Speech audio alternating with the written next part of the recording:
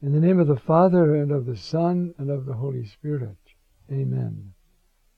Heavenly King, Paralytic, Spirit of truth, you who are everywhere present and fill all things, treasury of all that is good and master of life, come, dwell within us, cleanse us from all stain, and save our souls, O good one. Mary, cause of our joy, pray for us. Well, we're going to start now, as we go through the Gospel of John. We're starting chapter 5. You may remember we just went through a block from chapter 2, the miracle at Cana, to back in chapter 4, the second miracle at Cana, the healing of the royal official's son. Now, Jesus will leave Judea. Jesus will leave the north and go south again. Our text reads, after this, that is the miracle in Cana, it was a feast of the Jews, and Jesus went up to Jerusalem. Now, John doesn't specify what feast it is. Throughout the Gospel, there will always be these feasts.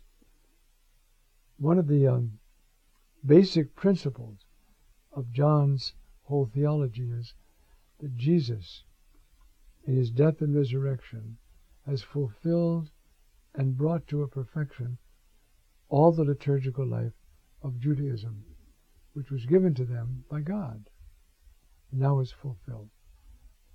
At this particular time, he doesn't tell us what feast. He just says it's unspecified. Jesus went up to Jerusalem.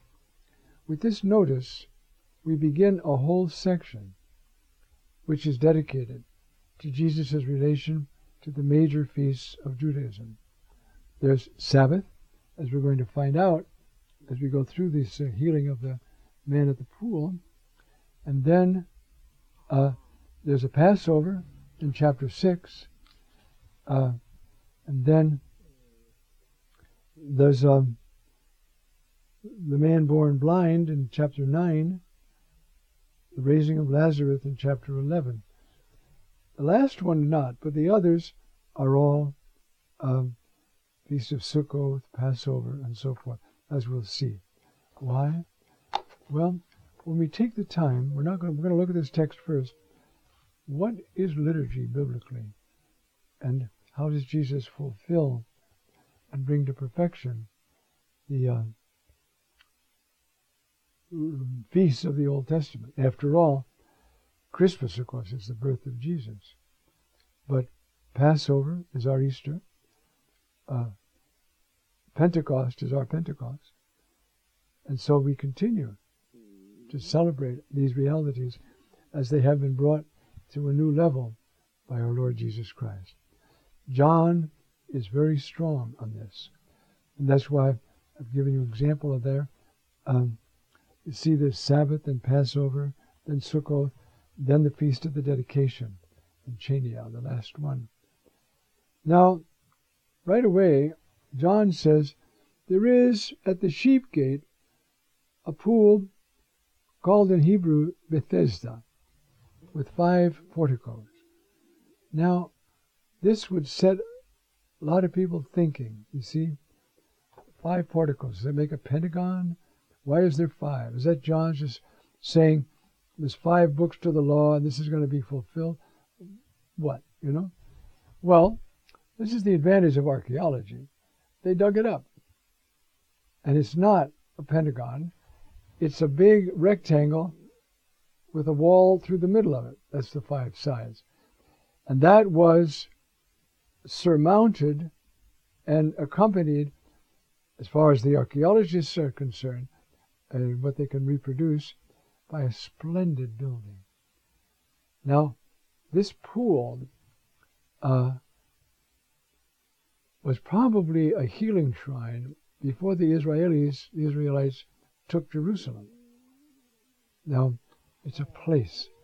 And as you know, there's this variant in this text in a moment when the angel comes and moves the water, and the first one in gets healed.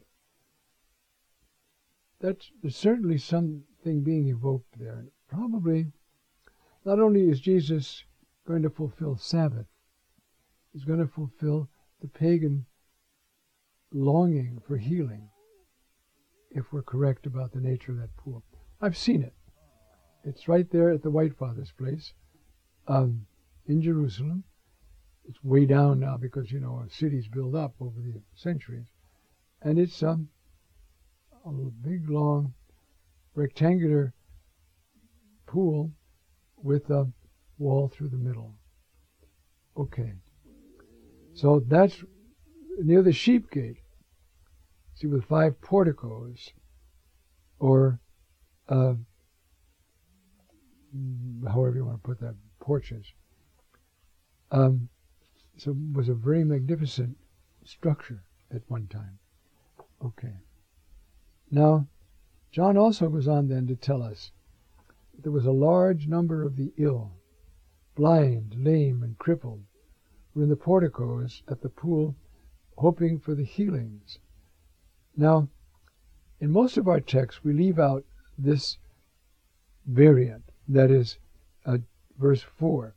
If you notice in your Bible, the text goes from verse 3 to verse 5. And maybe sometimes they put 4 in parentheses.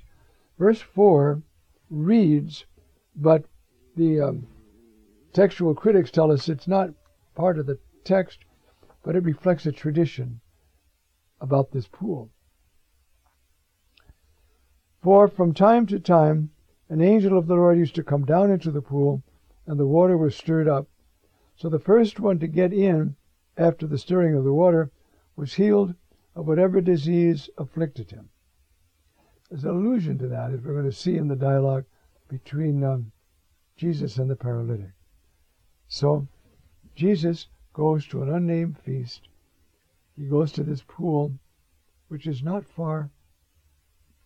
When you're at the pool and you look north, you see the outside wall of the temple. It's right close to the temple, or what is now the mosque.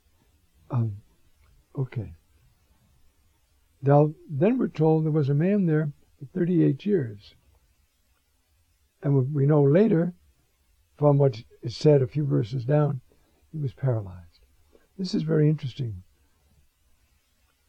Often, when there's a question of paralysis, there's a question of sin in the New Testament. Remember the story of the man let down through the roof, right? And our Lord said to him first, "Courage, your sins are forgiven."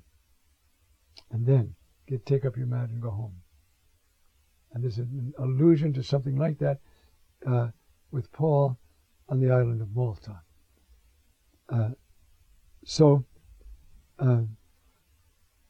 Jesus asks him directly, "Do you want to be well?" The man replied with some desperation that seemed impossible. He never could arrive first at the pool and take advantage of the opportunity because he was paralyzed. Then in words similar to the other New Testament accounts of the healing of the lame, like the one I just mentioned in Mark, "Rise, take up your mat, and walk." The man did exactly that. The man became immediately well, took up his mat, and walked. Jesus brought healing to a very sick man who longed to remain well, to become well, but who was unable to help himself. See, by enabling this paralyzed man to walk, Jesus enacts in his ministry the whole purpose of his coming, to enable us to get over our paralysis. Or even in the healing ministry, as the text says in Isaiah 35, which our Lord alludes to in his response to John the Baptist, "I will open the eyes of the blind, the ears of the deaf will be healed, the lame will leap like a stag." Then the last line of this section, which is full of foreboding. The text says, "Now that day was a Sabbath." Then you have to ask yourself, Jesus knows very well it's a Sabbath. Why is he doing it? The time has come for direct confrontation. And so he heals this man, knowing full well what's going to occur, give him a chance to make his claim in a public way with the Pharisees there. Though he certainly wants to heal the blind man, the lame man as well. And so, see now, we have this whole notion. It's a physical sign, this healing. The Lord heals us and enables us to walk, even if we're not paralyzed. And sin does paralyze, doesn't it? If we're in sin, we're uneasy, we're not happy, we don't like to relate to people, we're paralyzed, even if it's not physical. And so, it's a physical demonstration of what Jesus did also spiritually. Now we move to the next section, chapter 5, verses 10 to 18, which is the beginning of the controversy. Who can work on the Sabbath? So I'll start reading the text and then we'll take a little break. The Jews said to the man who was cured, "It is the Sabbath." Now you have to be you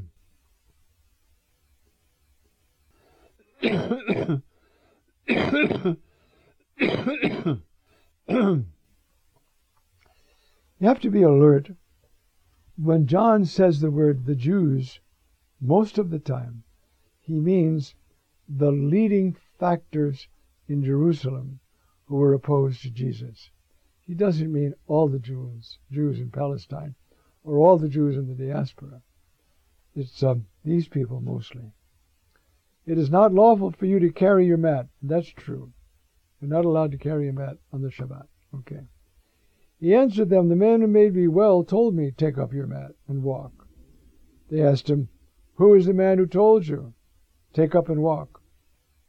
The man who was healed had no idea who it was. Jesus had slipped away and there was a crowd. Then, after this, you can see how our Lord is orchestrating this confrontation.